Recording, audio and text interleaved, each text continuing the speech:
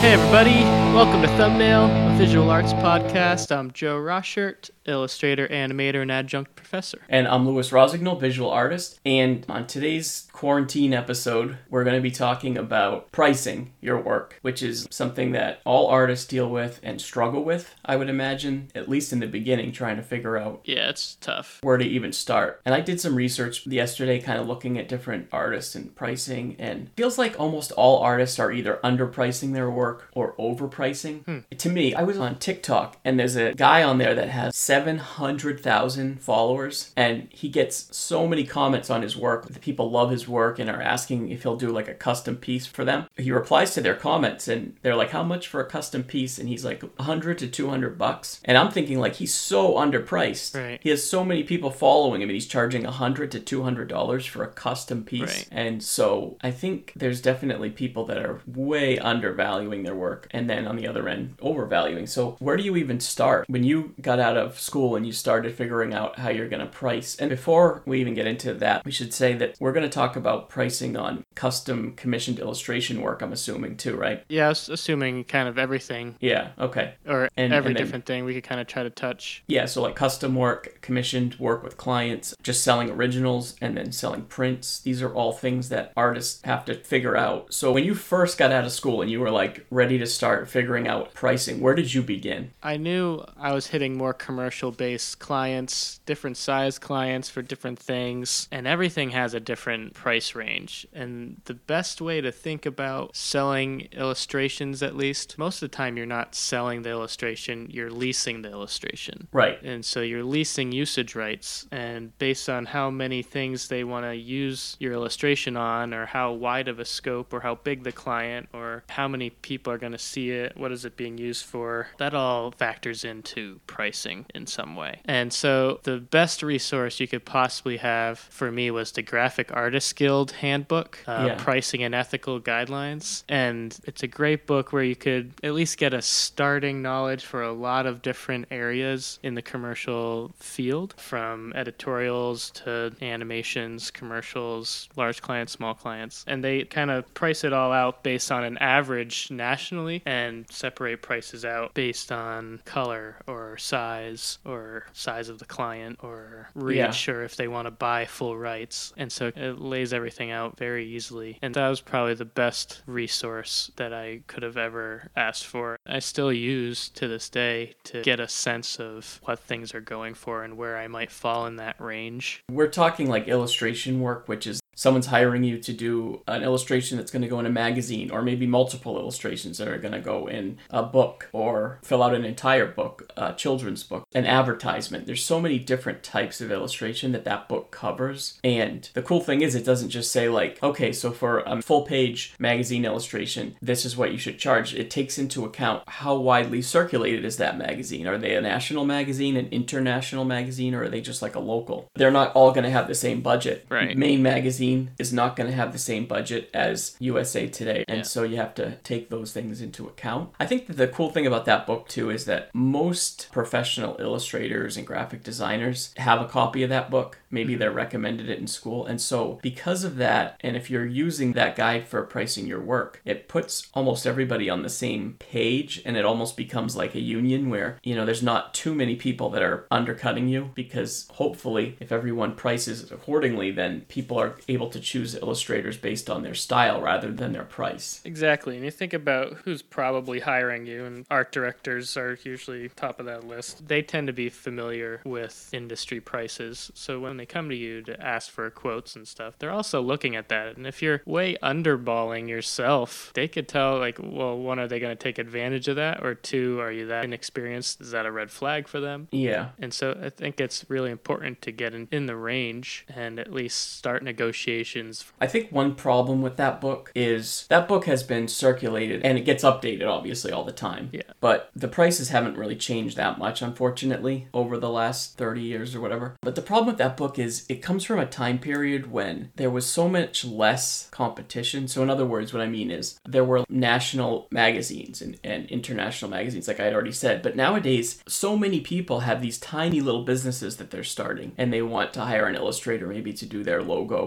afford to do custom illustration for them. And they don't have the budget that any of these people in that book would have had because they're just so small. And so I know I get messaged all the time from people that are looking for custom work for an album cover or for things like that. Prices in that book they couldn't afford because they're just like some solo person that's trying to start their own t-shirt company or, or whatever. And that's where it's your prerogative to choose whether or not you're going to take that client on or not. And I think it is important to still spread the word on what is the fair market rate, because a lot of people, they just don't know how much art costs. And so just to give them a little bit of education around that, and then you have to decide how to negotiate from there. If you're someone in that boat that you're trying to hire an artist to do something for your very, very small business that's like a startup, you might have to target artists that are in the same boat where they're just starting up, because maybe that's the artist you can afford. You may not be able to afford an established artist, so you have to take that into account. Or from the very beginning, when you're defining a budget for your business that you're starting, I think it's important to actually put more money than you think into your brand development and your creative, because that's going to help you launch quickly or not. So it's sometimes good for non-creatives who are starting businesses to understand how important that is. Right. Like what they don't understand maybe is the reason that these bigger businesses have succeeded is because they did spend the money to do it. Unfortunately, it takes money to make money, right? Yeah. And so to start a business with zero budget is just really hard. Right. That book is a good starting point, you'd say? I'd say the best starting point. Yeah, it's like $45-$50. It's a big book. And it doesn't just have pricing. It has other things like how to make contracts and other legal kind of stuff. It's jam-packed. If you're serious about being a professional artist, I say snag a copy. Depending on what type of artist you're trying to be, if you're trying to do illustration work or graphic design, that book is invaluable. You need it, basically. The book is called The Graphic Artist Guild Handbook, Pricing and Ethical Guidelines. Right. They're on I think the newest one is the 15th edition. It's an entire business book. It covers everything from pricing to making contracts and dealing with clients in the most professional way. If you go to art school, they kind of teach you that type of stuff in some ways, but even then the book comes in handy. But if you never went to art school and you're trying to do it, you pretty much need that book because you need that insider information to be able to succeed, I would think. So how would you price work that's not part of a commercial realm that wouldn't be found in this book? So we're thinking actual art pieces, custom pieces, prints. So we'll want to do commissioned work? Yeah, sure. That's not commercial.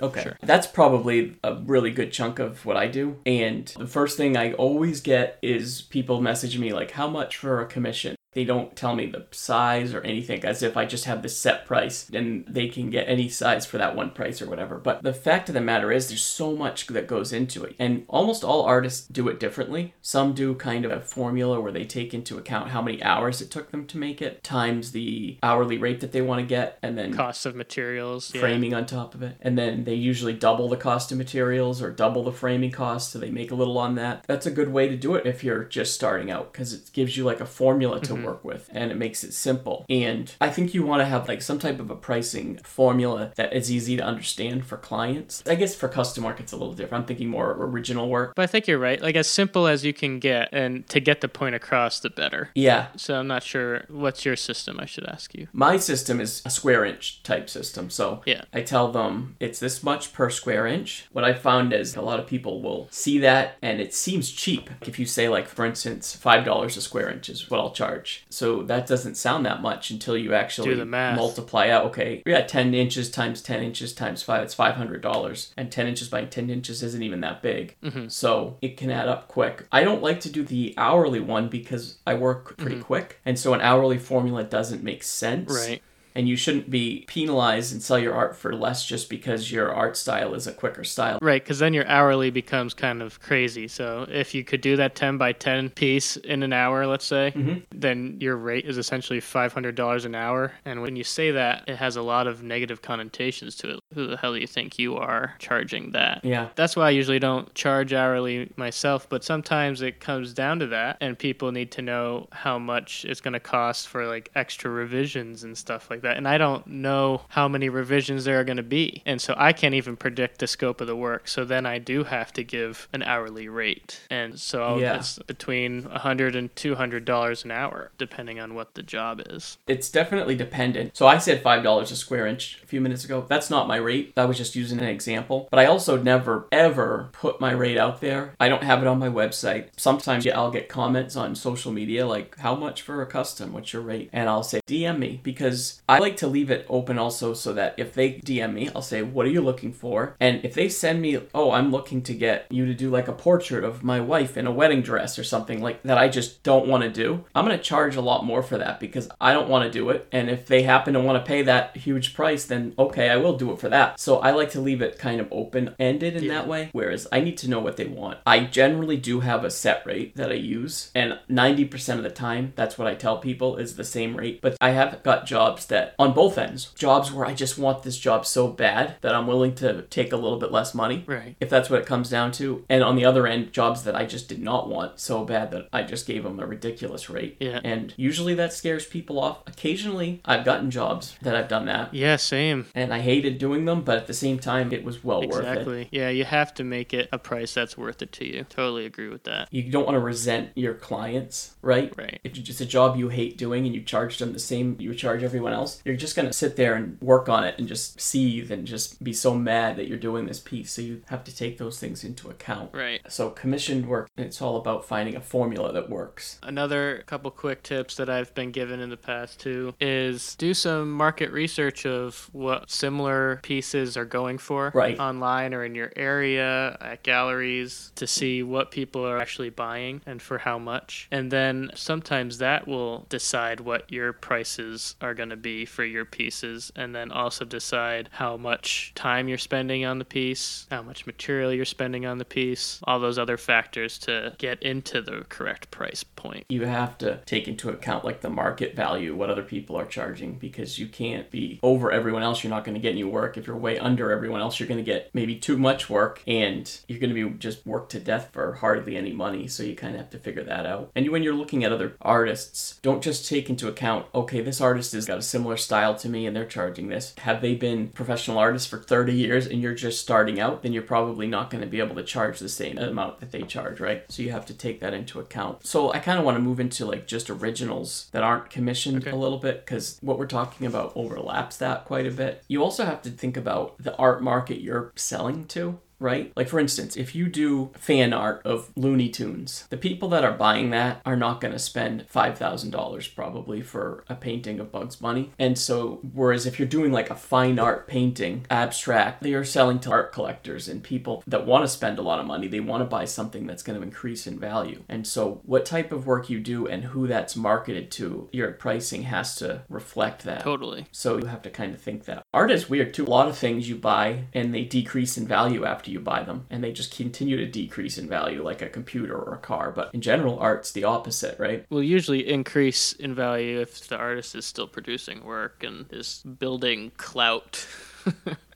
Right. They don't have to be still producing work. If they die, then the art can really increase in value. But you're right. As long as the artist's reputation is going up, not all art increases in value, but it definitely can. And most art doesn't decrease in value. It at least will hold its value. And so when you're pricing your work, someone once told me to price your work as high as you could before it made you laugh. And like, no way. Like, no one would ever buy that for that. That's interesting. I thought that was interesting too. I think it has some faults in that, but it does prevent you from undercutting yourself, I think. And it could sometimes be an interesting place to start to see if you do make sales at that price. But one thing to also think about is you can have your originals set at the price you're thinking about. So let's say you had an original for $1,000 and it just wasn't selling, but everyone was really loving the image and you got a lot of traction around that, but it still wasn't selling. It might be a good idea for you to think about prints. So think about a limited run of of prints of that image, think about licensing that image for advertisement or books or what have you. You could then now have that piece at an affordable price point for the general audience, but still have some value to that print because it's signed and numbered and there's only going to be 250 prints made of that piece. Right. And then so like if you're at a gallery or selling at a craft fair or something like that, you have the option of buying the $50 print or the $1,000 original piece. Original, right. So having price points for everyone. And so sometimes the prints end up selling the original, or the original sells more of the prints. It's an interesting psychological game too. Yeah, I've never heard the price it to the point right before you would laugh at the price. It's interesting thought. It's kind of trial and error with pricing too. Like if you're just not selling anything at the price you set it at, then that's obviously not the right price, right? Whereas if you're just selling art like hotcakes, then you're probably underpriced. It's a good problem to have if you're selling a lot of art. And over time, you start to find where your range is and what things are going for. And then once you've dialed that in, it becomes a lot easier to start setting prices for things. And it ends up being closer to a per inch thing just naturally. And from there, you then can slowly grow with time and see the growth of value. Some of the things you can't do. So I was thinking your pricing has to make sense to people. So you can't, okay, I really like this piece that I did, so I'm going to put this piece for twice as much as all the other pieces that are the same size as this. You can't do things like that. People don't care that you really like it. There's no sentimental value that actually equates to money. That's like one of the things that you really don't want to do. One more thing about the sentimental thing. Now that I think about it, I kind of take it back a little bit. If this is a piece that you actually don't want to sell, then sell it. Don't sell it, right? But everyone does have their price. Right. And so you can think of it that way too. And that puts you on higher ground if someone's actually that loaded and willing to pay the price to get that off your hands. Then you do have some leverage there. But if it's actually something you don't want to sell, actually think about just not selling it. Yeah, and I think that that's okay to do once in a while if you have a piece that you just love and you don't want to sell it. But if you're pricing all your work based on how much you like it, like, oh, this piece didn't come out as good, so this one's cheap, and all your prices are just all over the place, and the only thing it's based on is your opinion of the piece, then people aren't going to like that. It doesn't make sense. It ruins the value of all of your work, no matter how good it is. If people find out that the way you price, nobody wants any of your lower price pieces because they know you don't even like them. Another thing is if you're selling in galleries.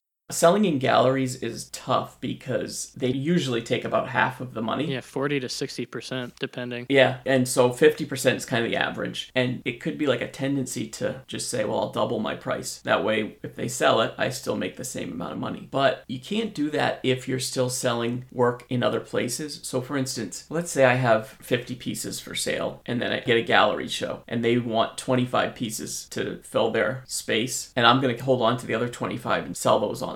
I'll continue selling online. If I double the prices for the gallery ones and then just keep the stuff online for the price I've been selling them for, the gallery is going to be so mad because a lot of people will come in, see the work, and if they look up online, the artist, and see, oh, I can get this person's work for half the price if I just buy it straight from their website, the gallery's not going to sell and they're going to be mad at you for undercutting them. Like, you're supposed to work with the gallery. So if you are going to just decide I'm going to double my price, which I don't recommend doing that, I recommend maybe adding like 20 to 30% and just realizing you're not going to make as much money on a gallery. But if you are going to up your prices to put in the gallery, you really should up the prices on all the stuff that's for sale online too, so that it makes sense and so people aren't more likely to buy from you. Or just don't compete with the pieces that are up there, that are in the gallery, that's true, right? Too. Until the show's down. Until the show's down, except this is what I've heard other artists say, and I think this is smart. Artists will keep their work up for sale online, and someone contacts them and says, I want to buy a piece from your website and this is the piece I want. They'll say, how did you find my work? And if they say I just was online and found it, then they just sell it to them and that's the end of it. But if the person says, I found your work because I saw it in a gallery, then they sell the piece to that person, but they actually give 50% or whatever the percent is to the gallery because that person would have never even found your work if it wasn't for that gallery. And then staying honest, keeping your rapport with the gallery. Right. That's so important. Reputation's everything. You can't buy reputation. That has the most value, I think, in business these days. Because think about that. If a person contacts you because they found your work through a gallery and then you sell the work and then you tell the gallery, hey, I sold a piece because the person saw my work in your gallery. Here's a check for half. They're going to value the relationship they have with with you so much more now. They're going to know how honest you are. Versus, let's say you don't do that and the person found your work in the gallery, they bought your work online from you directly, and then you never give a penny to that gallery. And then that person goes into the gallery like a couple weeks later and tells them, oh yeah, I ended up buying a piece from the guy's website because I saw them in your gallery. The gallery owner's probably going to be pretty annoyed. And you might have burned a bridge. You definitely burned a bridge in that case. So you have to think, if the person is finding your work because of the gallery, then you really should pay it forward to that gallery when you sell. And so gallery pricing is definitely different if you're just selling your work straight to customers through a website and you don't have any of your work in galleries. You don't have to think about that stuff. But if you have a relationship with a gallery, you have to think of those things. The way I think about it too is, what if you rented that gallery out and you had all those overhead expenses to show your work in a room at this location? You could even be paying more than that. And so it's a deal and a privilege to even be in a gallery. That's so true. Do you know how many artists would kill to get into a gallery, especially to have their own solo show for a month or whatever? So eat the costs, respect the process, but you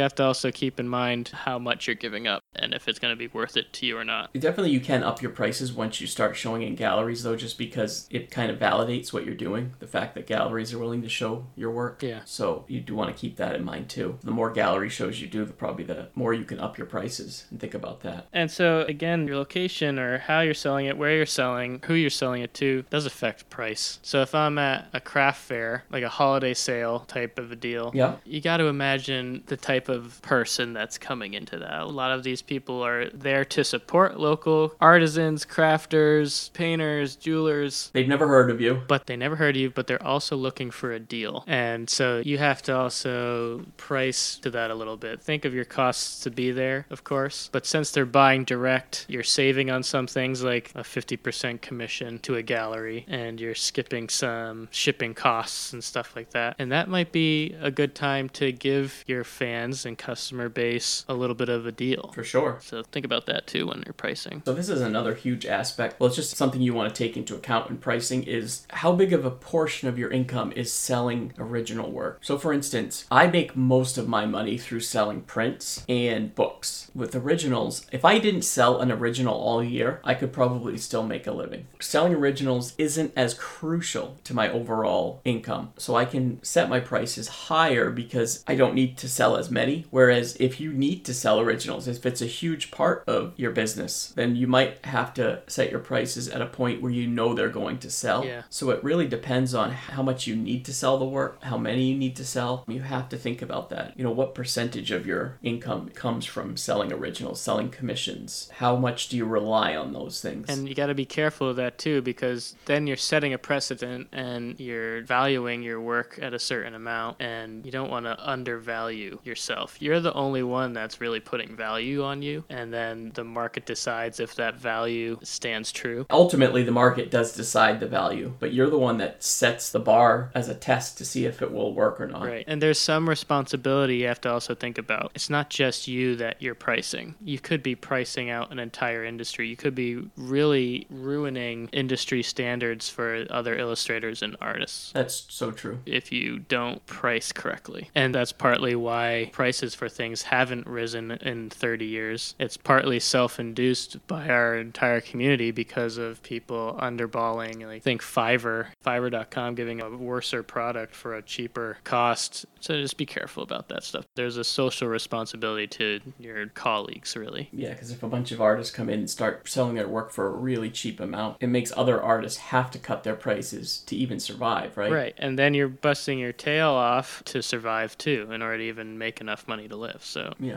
And don't be afraid, like we've talked about this, if you can sell prints for a cheaper price, then now you've got something in everyone's price range. So don't be afraid to charge a lot for your originals, and don't think like, oh, well, I want them to be affordable to everyone. Original art really shouldn't be affordable to everyone. Right. People that are not as well off can buy prints and still hang them on their wall and still beautify their houses and apartments. Right. And there's nothing wrong with that. So it's not an original, but it's still something that they have that's from the artist, and their house looks nicer because of it. Original art is one of a kind. That should be taken into account when you price things. Yeah, I totally agree with pricing tiers. I think that's super helpful. Have the really high ticket item that you might sell one or two of a year, but that's a great sale. And then have some middle price and lower price items. So maybe there's smaller pieces that you sell more often. Maybe that middle tier is your print tier. And so you could have have your high tier, your print tier, and then maybe even a low tier where it's like stickers. And what's great about having even if it was just a 3-tier system, you're seeing the value of the original, you're seeing how much the littlest thing costs, the lowest tier costs, and just psychologically you're like, okay, that makes the middle thing a naturally good deal. It's kind of like going to the movie theater when you see a small popcorn for $5, a large popcorn for $10, but the medium-sized popcorn, which they never sell, is like $9. So it's like, well, why wouldn't I just get the $10 large popcorn? It's only $1 more, right? You know, so you play these. I hate to call them games, but they are games to make the higher sale or to make a sale.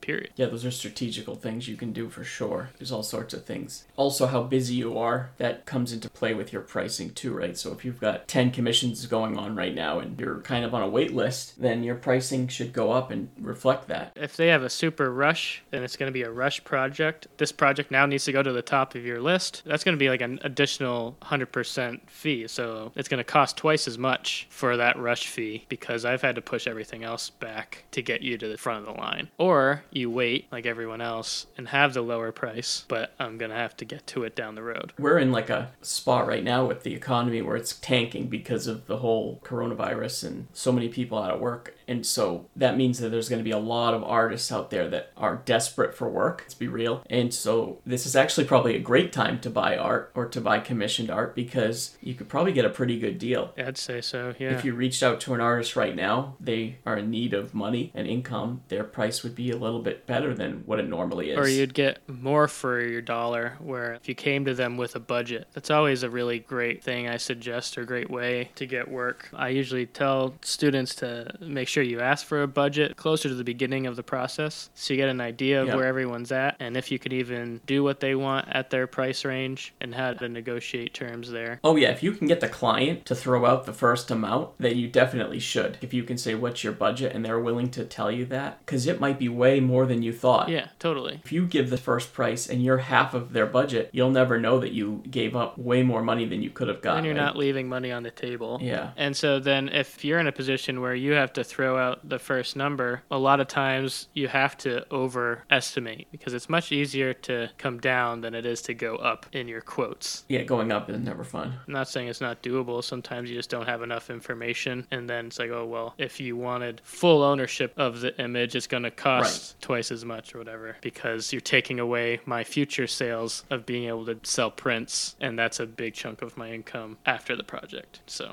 that's why your price is as low as it is because I'm depending on this work on the back end. And that's a great point that we didn't even really talk about, the fact that you have to take into account how much ownership they're going to have of it. For instance, when I did the Tyler piece, I know that I can sell prints on my Etsy shop. That's one of my biggest sources of income. And so when I was negotiating with Sony for the price of how much that was going to cost, I basically said, if you are willing to let me keep the rights to sell prints, I'll charge less money. So if they wanted all the rights for it and I wasn't going to be able to sell prints of that piece, then I would have wanted a lot more money. But the fact that I knew that I could sell a good amount of prints of it meant I'm willing to take less money because I know I'll be able to make it anyway myself. So you have to think about that type of stuff too. If you know you can make more money with that piece in whatever way, then it might be worth getting a little bit less money if you can hold on to the rights to it. So that's huge. I think we covered most of the stuff I wanted to cover, having different tiers for different price points and all the different things you want to take into account when pricing. Did you have anything else? I just know there's so much more and we could probably keep talking about it, but I'd rather field questions from here on. So if you have questions, please drop us a line at thumbnailpodcast@gmail.com or to either of us on our